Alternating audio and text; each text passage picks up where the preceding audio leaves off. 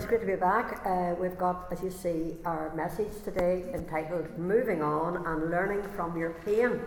And as you know, we're going through Hebrews, and we're going through the entire book of Hebrews, which actually is quite a difficult book at one level, and yet it's an amazing book full of stuff that is so relevant for your life that I believe God wants to really simplify it for you. And I believe He wants to connect into your spirit today, that you'll catch something about God that will change you forever. Are we all up for that? Who would like to be really radically changed today, that you'd never be the same again? Me, please. Yes. And God can do that, because He's the only person who actually can do that. He can do what we can't do. And Hebrews is full of Jesus and about how He wants to operate in our lives and do stuff that would just turn our lives upside down and bring us into situations where we'd never imagine we'd ever be. I mean, we have a couple of young girls sitting at the back who will not mention their names to embarrass them, but they've just left a note this morning to say that they're away on a day's training. Isn't that amazing? They're here because they believe God's going to do something to train them up to bring them into the things that God has for them. So very, very briefly, I wanted to start off today just reminding us of what we talked about last week and how that's linked up then to this week. Okay, so last week we spoke about Hebrews 4, verses 1 to 16, and basically we were challenged last week to move on. Remember, there was like the three let us's, not three lettuces in the garden, but three let us's. And the first one was, let's be really careful. I'm just my own words, this is not the way it's written in the Bible, but my own words. Let's be really careful to press into a place of complete trust and rest in God. And we talked about how when we reach that place where we just trust God for everything, how that just brings us peace and brings us power and please God. That was the first thing we learned last week. The next one was, let's speak out and declare or confess what we believe. And we saw there was such power in that when we declare God's word and say we believe this and we're declaring His word over a situation, that something happens. Because we're believing God and we're trusting God and we're believing His word. Then thirdly, last week we saw that God wanted us to push on and to go further and to move on by going to it said, let us go to God's throne of grace. And we saw how Jesus is actually, when He died, how he actually left this earth and how He went through the heavens and went back up into the throne, up in heaven, and how He's actually sitting there like a high priest. We know a priest is someone who links us between us and God. He's the go-between between God and us. And Jesus, is the go-between between us and the Father. And He's sitting there, and last week we realised that He was saying, come on, come boldly. Don't be afraid to come to me, because I want to help you. And I've got all the grace you need, and I'll help you whenever in your time of need. So last week we were talking about moving on. Let us go on. Let us do these things. And then last week we also looked at how we compared the ordinary priests that were around in Bible times, human priests, and how they did their job, but they were very different to Jesus. How Jesus is a priest who is different. And we saw last week, we didn't spend much attention on it actually, but we saw last week that Jesus, I want to read the verse to you again, let me read it to you, that even though Jesus was the Son of God, I want you to really hear this because we skimmed over it last week, but it's important to this week's message. It says, even though He was the Son of God, in the days of His flesh, whenever Jesus was human, when He had offered up prayers and supplications, remember He went out to the Garden of Gethsemane before He went to the cross, with vehement cries and tears. I just want you to get today that Jesus knew what it was like to cry and to weep with violent, vehement tears. I really want you to get that. And it goes on to say, he cried to His Father who was able to save Him from death, and He was heard because of His godly fear. Now here's the bit I want you to connect with that. Though Jesus was the Son of God, yet He learned obedience by the things that He suffered. I want you to get that even Jesus, even though He was a son, the Bible says He learned obedience. Now it wasn't that He didn't know it, but he actually had to experience it as a human being. And by going through suffering as a human being, he understood in a way that it would have been impossible for him to have understood if he hadn't come down from heaven. He understood what it's like for us to be alive and to go through suffering. And that's why he's such a great high priest, because he feels what you feel. And he has sympathy for you in a way that he couldn't have had if he hadn't gone through the suffering. Do you get that? So that's important, because I've written in your notes that we last week we looked at Jesus being this great high priest who, although he was God, learned obedience by the things which he suffered. One of the translations says that vehement crying, another translation is with strong crying. You see, Christ was actually made perfect. He was actually equipped. By being a human being and going through the suffering, he was equipped then to bring us salvation. And that's what those verses go on to say. It says, having been perfected, he became the author of eternal salvation to all those who obey him, called as God to be high priest. So those are the two things from last week, and I'm repeating them because I want you to get your mind linked into those two things. One, that God wants you to move on. He doesn't want you to stay where you are. He wants you to move on and get to know him. Secondly, that he wants you to learn from whatever suffering you have gone through or you might be going through now. Does that make sense?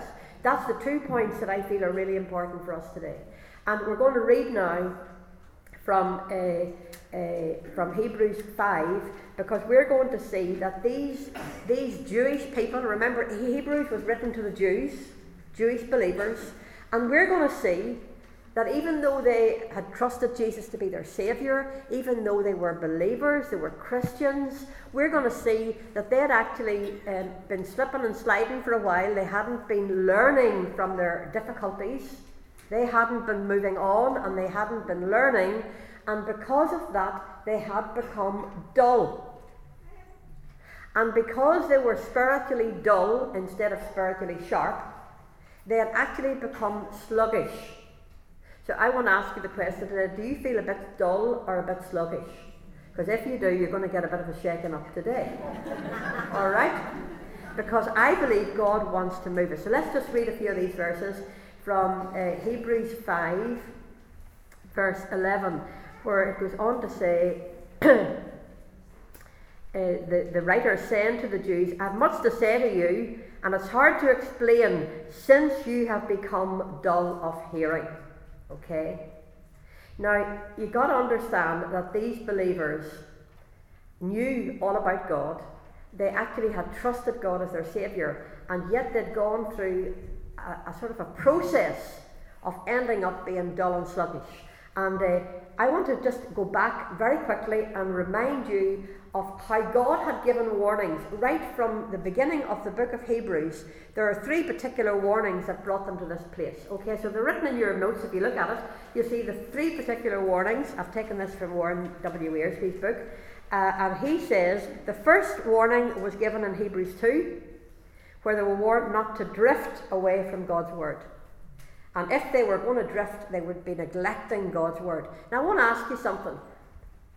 Isn't there a danger in all of us in drifting from God's word?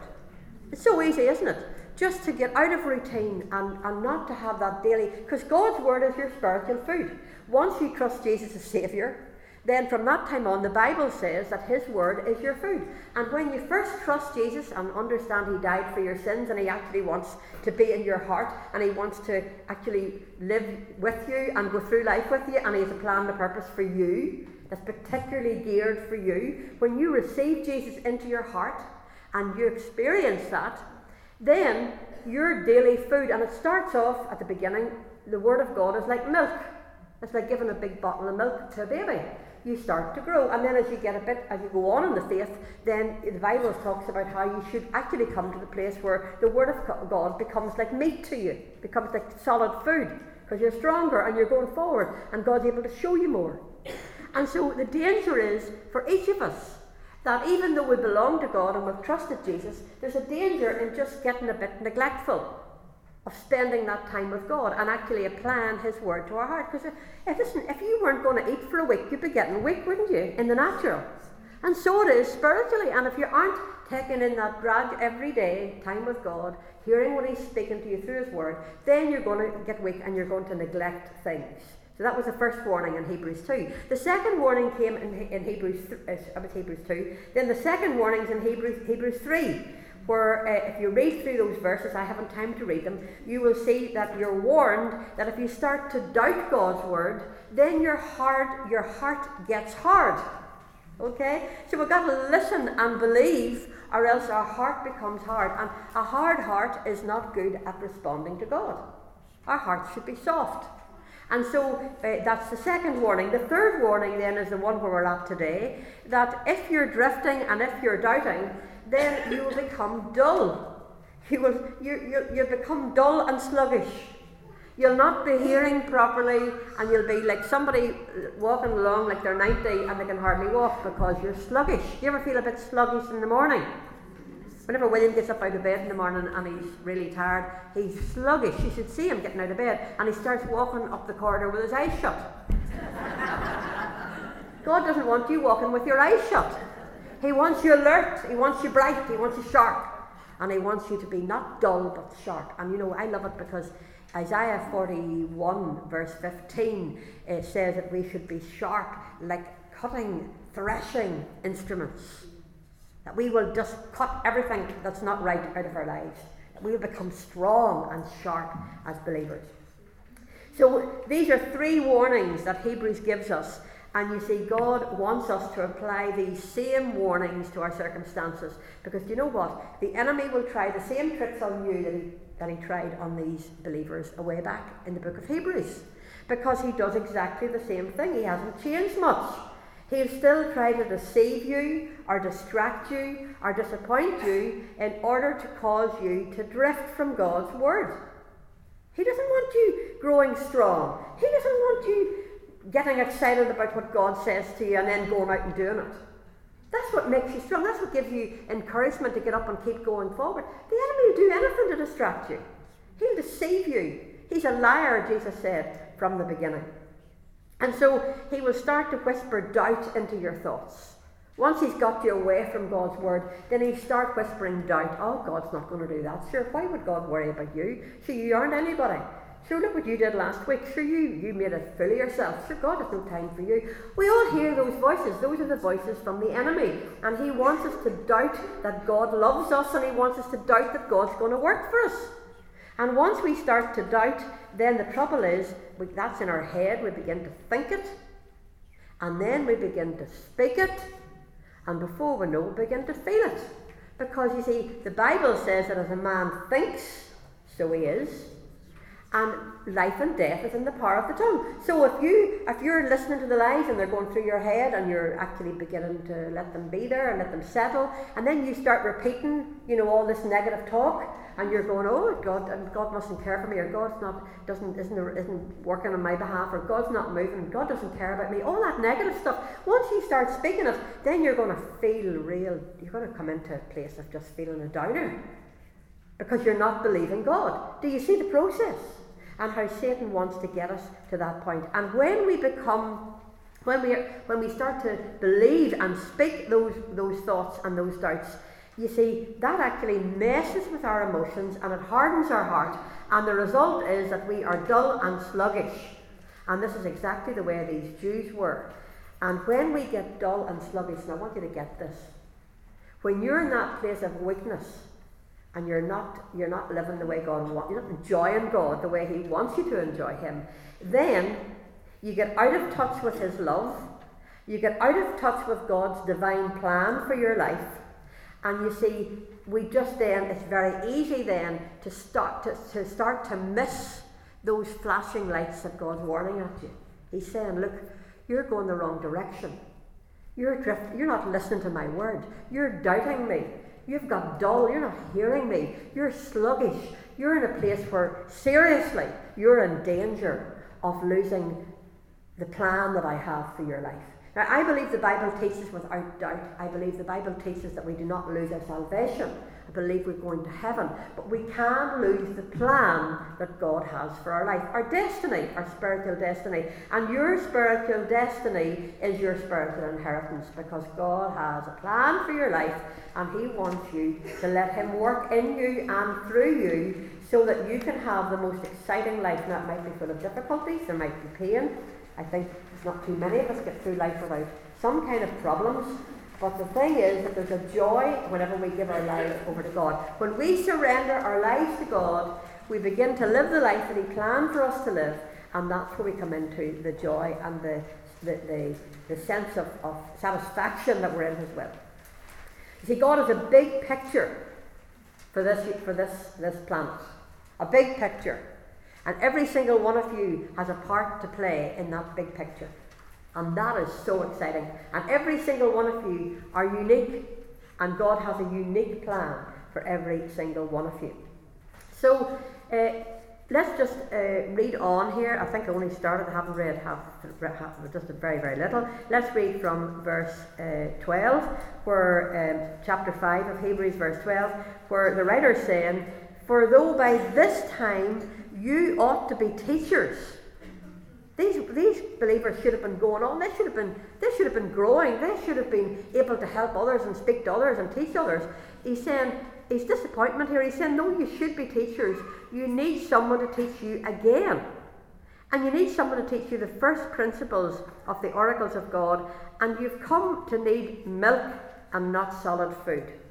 For everyone who partakes only of milk is unskilled in the word of righteousness, for he is a baby.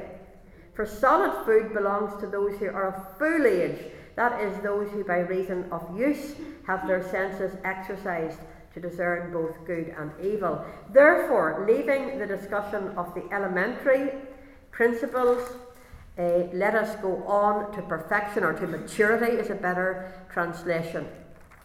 I just love the fact that God wants us to move on. Let me read to you the way the New Living Translation puts it.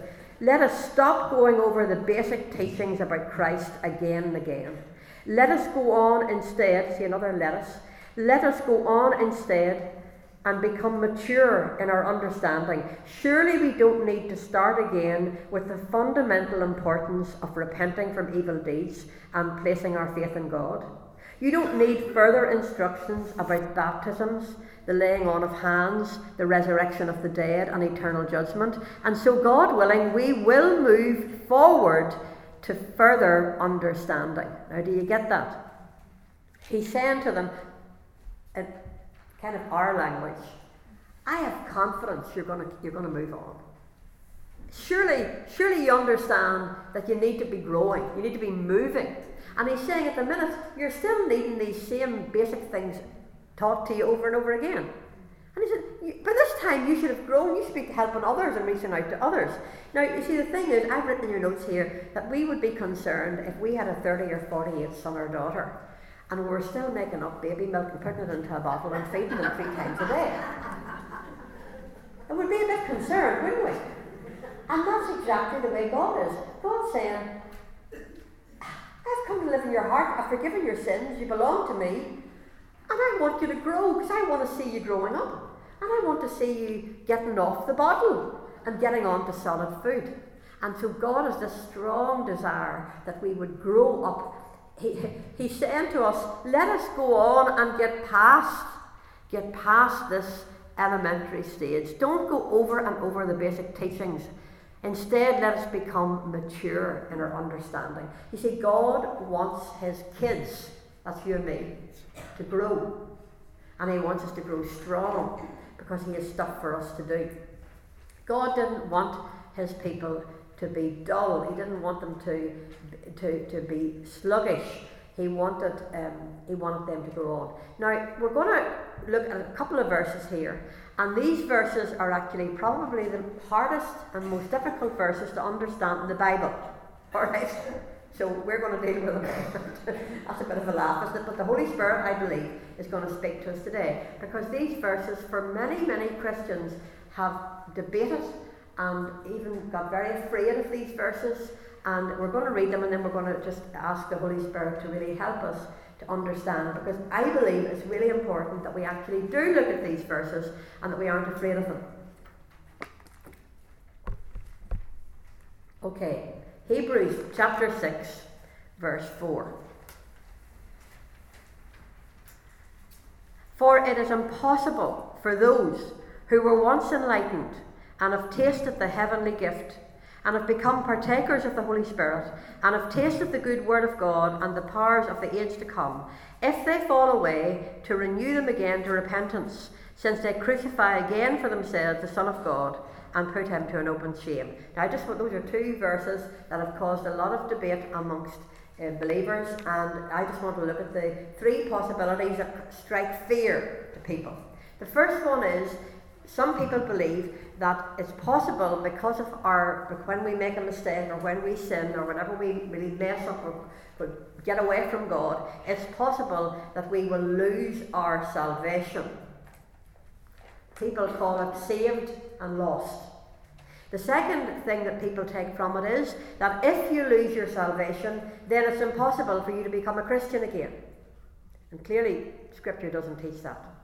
Thirdly, some people believe that an apostate, they've taken this word up, an apostate, which means somebody that deliberately turns away from God and refuses to believe anymore. Some people believe that once a person becomes an apostate and turns away from God, that is the unforgivable sin, and there's no coming back. Now, those are three things that strike terror to a lot of people, and that I think it's good to get out in the open and have a look at. Now, we're going to just let those sit there for the moment, and we're going to look, because I think it's important that we look at those verses, first of all, in the context of all of Scripture, and also in relation to the verses that go before and the verses that come after what we've just read. So let's take a look at Hebrews 6, and we've already looked at the verses before. We've seen that God was saying, you've grown dull, you've got sluggish, you're not moving forward, I want to teach you more. That's the context of what went before these verses, and now we're going to look at the context of what went after. So let's look at verse 7. Hebrews 6 verse 7. For the earth which drinks in the rain that often comes upon it, and bears herbs useful for those by whom it is cultivated, receives blessing from God. But if it bears thorns and briars, it is rejected and near to being cursed, whose end is to be burned. Now, those are the verses that come after, and I think it's not by chance that these verses are about the earth and bearing fruit. Because remember, God said, I want you to go on, I want you to grow. And it's like the Spirit of God is bringing them back to the idea of, do you remember Jesus spoke about sowing the seed, and how the good seed of the Word of God falls into 4 different kinds of ground. And we haven't time to go back to that. You can read about it in Matthew 13, but you'll see that there's 4 different kinds, and there was only 1 out of the 4 where the seed fell in good ground and where it actually grew up and gave fruit. And Matthew 7, I've given you some references there. Matthew 7 verses 15 to 20, and if you've noticed in the notes there, I put down verse 33, but it's actually Matthew 12 and verse 33 if you just want to adjust that, if you're looking it up. But actually you'll see that in those verses, Jesus himself spoke and said that by your fruit, people would know who you are. In other words, if you belong to Jesus, then you're going to bring forth, you're going to reproduce Jesus.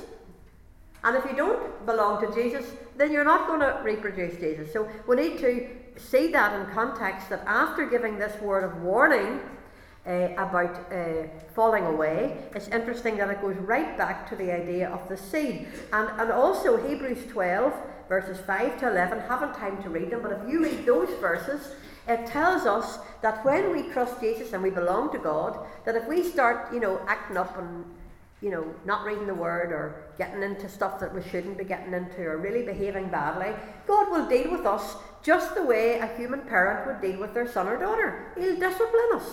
And it tells us in Hebrews 12 that actually if you're doing stuff that's not what God wants you to do, and you're not getting disciplined, that's a good sign you don't belong to God. Because God disciplines. If you're feeling you're getting corrected about something, that's a sure sign you belong to God. And so this this continues to be the truth, that bearing fruit and being disciplined are definitely a sure a proof that you belong to God and that God is wanting you to grow. He's wanting you to move on. And then it says in Hebrews 6, verses 9 to 12, "But beloved, we are confident of better things concerning you, yes, things that accompany salvation, though we speak in this manner." So he's actually saying to them, look, I have confidence in you. I know that you'll push on. I'm just writing this word to encourage you to push on, because I know that you're going to do lots of stuff for God. And it goes on to say, "For God is not unjust to forget your work and labour of love." Let me read these verses to you in the New Living Translation from verse 10. I can hardly see up here. This print is so small, I'll have to get a new. "For God is not unjust. He will not forget how hard you have worked for him and how you have shown your love to him by caring for other believers, as you still do. Our great desire is that you will keep on loving others as long as life lasts, in order to make certain that what you hope for will come true. Then you will not become spiritually dull and indifferent. Instead, you will follow the example of those who are going to inherit God's promises because of their faith and endurance." Another translation says, because of their patient endurance. Now, I think it's really important that we notice that these verses start with "but beloved," because God loved these people. And you see, if you've been neglecting God's word, if you've been doubting, if you have become dull and you're feeling a bit sluggish, you need to know that God still loves you. You need to know that God is just reaching out to you this morning, and he's saying, "I love you so much," and he's saying, "I am believing that you're going to step up, and I'm going to give you the power to do it," because he's always reaching out to us in love. And the writer here is expressing tenderness to these people, and he has confidence that they're going to go forward for better things. Did you notice that? We are confident of better things. And remember, we said that Hebrews is full of that word better. Everything is better in the New Testament. Better covenant, better salvation. The Old Testament just pointed forward. Better hope, and now better things. And God wants you. See, the children of Israel, a way back, remember we looked at this a few weeks ago, remember after God took them out of Egypt and they went right in circles in the wilderness, and a lot of them, because they didn't believe what God said, they were afraid to go into the promised land. They didn't actually go in to get their destiny and their inheritance, because they were going round in circles. And God was saying to these believers, look, learn from your past. Learn from the difficulties of life. Push forward. Don't continue to go round and round in circles. Don't be like your ancestors way back. I've got a call in your life. I'm calling you forward. Push through. He wanted them to actually experience a breakthrough. He wanted them to change. He wanted them to be more like him. There's something about seeing our kids grow up and behaving themselves that really, behaving well. There's something that gives us joy, isn't there? I remember years ago, whenever William was probably around 10 or 11, I'm not too sure, I was trying to work it out last night in bed, whatever age he was. But anyway, Jane and William and I had gone to Cyprus for holiday. And something happened that really grieved me. Now, when I tell you this story, you might laugh, but I tell you I wasn't laughing because it really grieved me. We were out one day in the pool, and there was all these wee boys, and they were all, they were probably a lot younger than William, and they'd all got these big heavy, water pistols, and they were all firing the water around. So Jane and I, we thought we'd get him one. So he was in the pool, and he loves the water, and he was busy firing this water all around the place. And this one particular young boy, who was a lot younger than William, he was getting very aggressive, and he was coming up, and he was just, squirting the water right into William's eyes, and he was just doing it again and again and again. And William just lifted the big heavy water pistol, and he just banged him over the head. And the next thing, I could see the blood coming out. Well, do you know, girls, I was so annoyed about that. I was so annoyed. Now, I could understand why he'd done it, because he was really being provoked. I understood that. But do you see, we went up, we kind of made our apologies to the mother, our whole crowd around the pool. This young boy's head was split open. and the whole crowd around the pool. I've never told this story publicly before. And I said to Jane, we apologised, and I said, we're heading up to the bedroom. And I literally pulled the curtains. I was so grieved. I said, God, I can't go out again today. Now, I know it's a simple thing, and I know that you have gone through, many of you have gone through stuff where your kids have really grieved you. That was a very simple thing. But you know, it really grieved me, and I've never forgot that sense of grief that I had. Because I hated people in the hotel to look at William and say, he's a bully. I hated that because I knew he wasn't. And it grieved me for what they were thinking about William. And William didn't have the words, and he couldn't tell anybody that he was being provoked. He couldn't explain about it. But it really grieved me. And you know, over the years I've seen him grow. I've seen him where he will take a bit of stuff now and he'll not react like that. And that blesses my heart. And your Heavenly Father knows that at times you're provoked by the things that happen in this world. Your Heavenly Father understands you more than you understand yourself.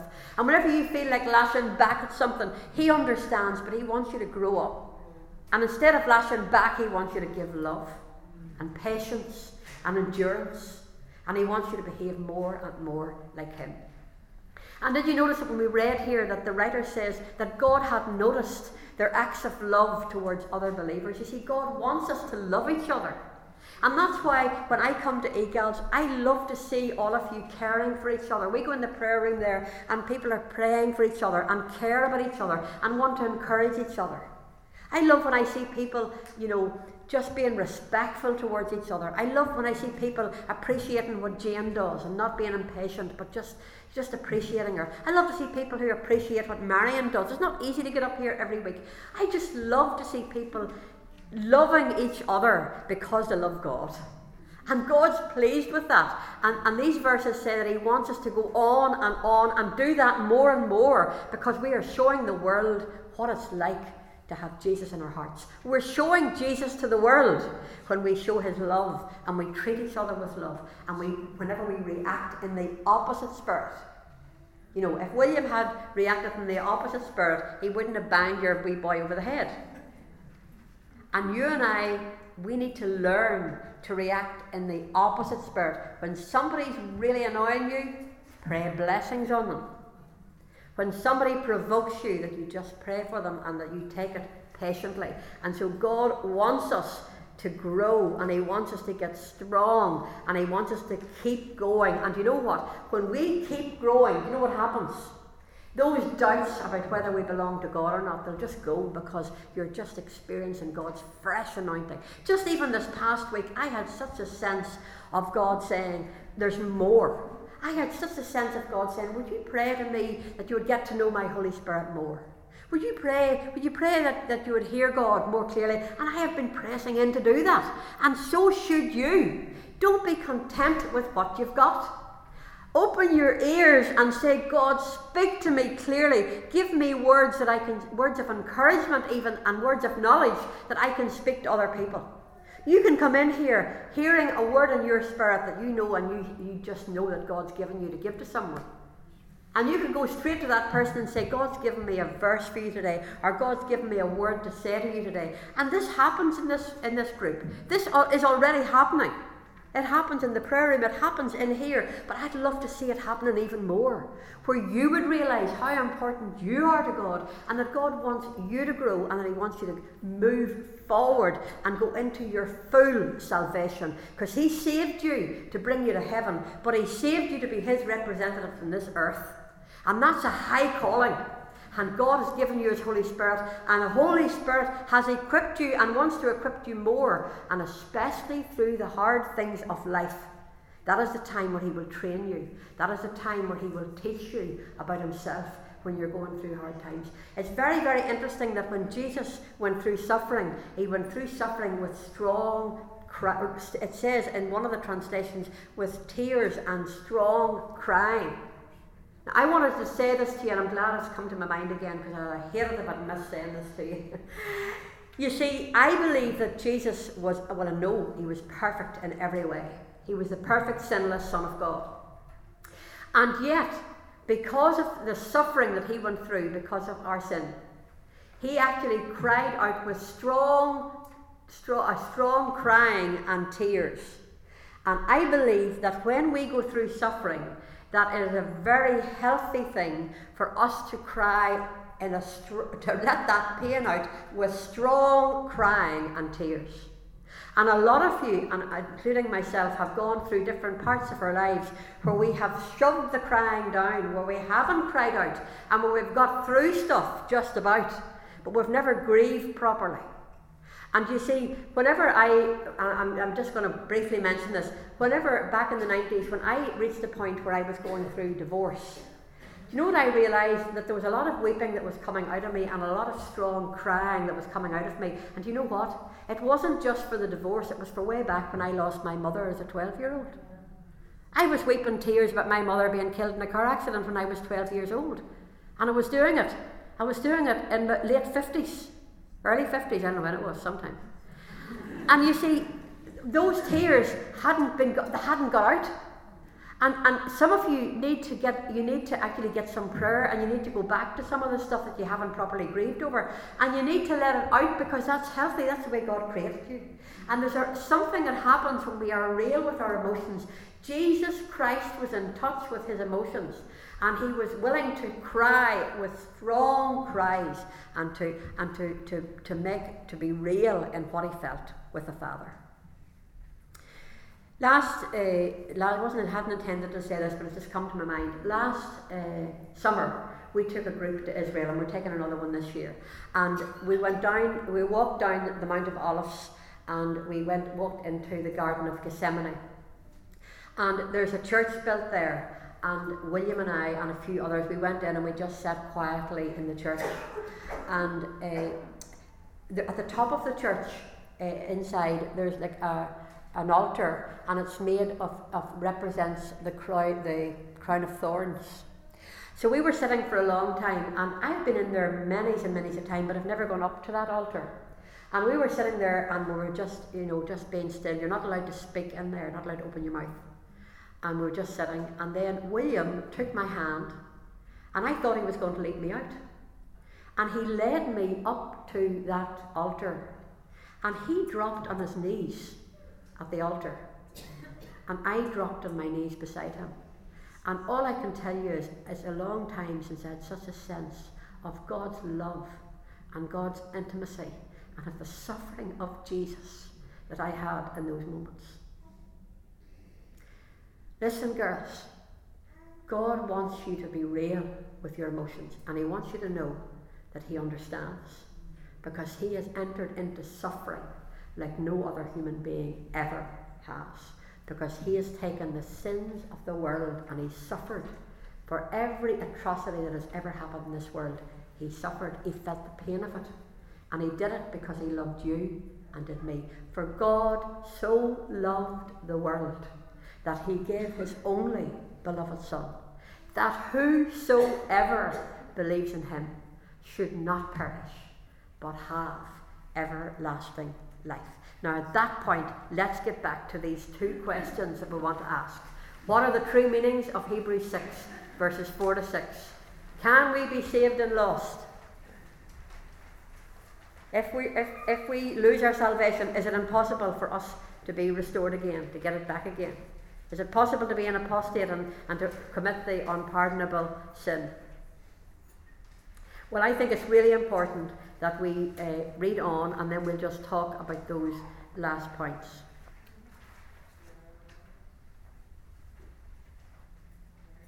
Okay, we'll read from verse 9, and we'll read it again if I can read it in this wee book, in this wee one.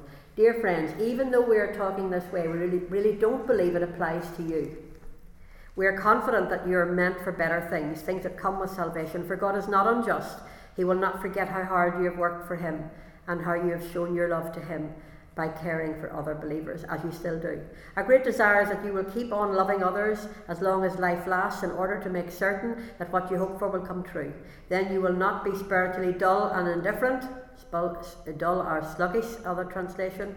Instead, you will follow the example of those who are going to inherit God's promises because of their faith and endurance, or if you like, their faith and their patience. As we begin to wind up, let's just look at what actually is said in Hebrews 6. I'm going to read those couple of verses again. For it's impossible for those who were once enlightened and have tasted the heavenly gift and have become partakers of the Holy Spirit and have tasted the good word of God and the powers of the age to come, if they fall away, it's impossible to renew them again to repentance, since they crucify again for themselves the Son of God and put him to an open shame. I just want to show you there's actually three little things here that are quite interesting that I believe God wants to show us. The first is that a lot of believers consider that those verses actually refer to like a hypothetical situation. In other words, it could read something like this. Let's suppose that you do not go on to maturity. Does this mean that you will go back to condemnation? That you will lose your salvation? Impossible. If you could lose your salvation, it would be impossible to go back again. And this would disgrace Jesus Christ. He would have to be crucified again for you, and this could never happen. So some people believe that those verses are actually a hypothetical. They're actually a hypothetical situation. And it's interesting that if you read, we read it again. It says in verse 3, it says, "This will we do if God permits." But actually, if you read the next verse, "For it is impossible for those who were once enlightened." So it's as if he was speaking about them, this is what we do, and then it's like he's giving a hypothetical situation, he's speaking about those. So that's another little way that it could be that it's a hypothetical situation, which actually proves that we are secure and that you can't be saved and lost. I know they're difficult verses.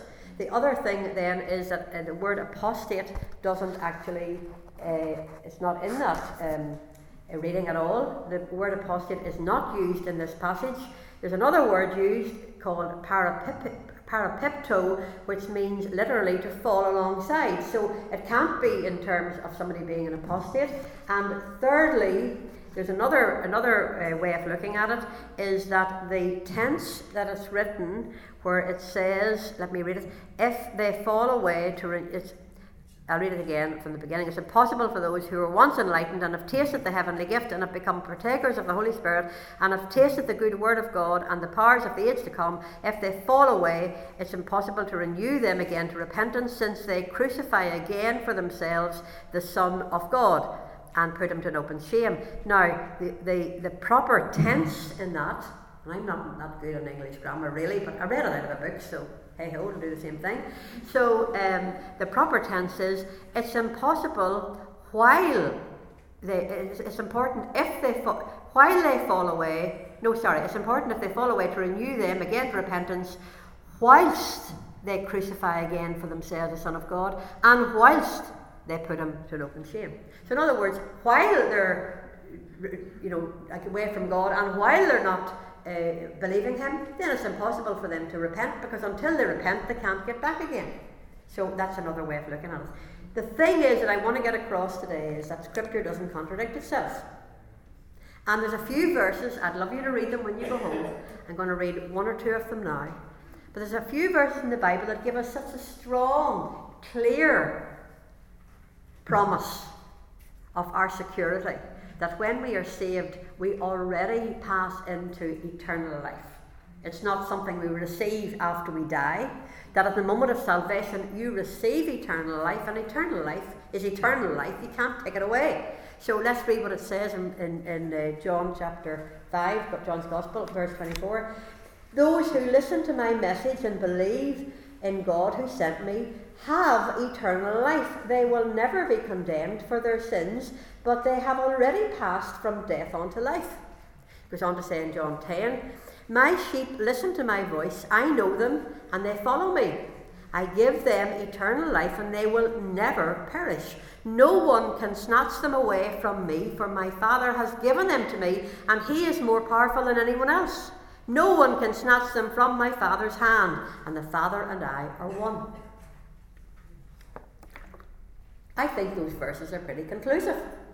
And so we can put our faith in this God. Now the question is, the two vital questions, are you saved and are you safe? And I believe from Scripture that we can say yes. But you know what? So that you might have the assurance And so that you might enjoy your salvation, you need to be a fruit-bearing Christian. You need to be taking the Word of God in on a regular basis. You need to be growing in the Word. You need to be trusting God and not doubting Him. And you need to be pressing into action. As you trust Him, stepping out in action. And you know, I just think it's amazing that we have even young women here today who are doing that. Sophie's down at the back, and she'll not mind me saying this. Sophie had a dream. God gave her a clear dream that He wanted her to get money for India, for the girls that are being trafficked in India, for those religious prostitutes that are in India. And God put a dream in her heart. She qualified as a nurse. And Sophie, I'm not doing this to blow your head up, but I just think it's amazing what God has done, because you've actually lived this out. You received Jesus as your Saviour. You've been reading the Word. You've heard His voice to you for your unique calling. Do you know what Sophie's done? She's opened a shop. Now, she's still working. She was working as a nurse, and she still is, but she's actually given up her job now to sub so that she'll be more free. And she's actually opened up a shop for young children who do dancing. And she's actually went to England last year to learn how to make tutus. Who knows what a tutu is? I learned a while ago, you know, those wee skirts. She learned how to do those so that she could be more equipped. And what is she doing? She's working her wee head off in different hospitals to get the money.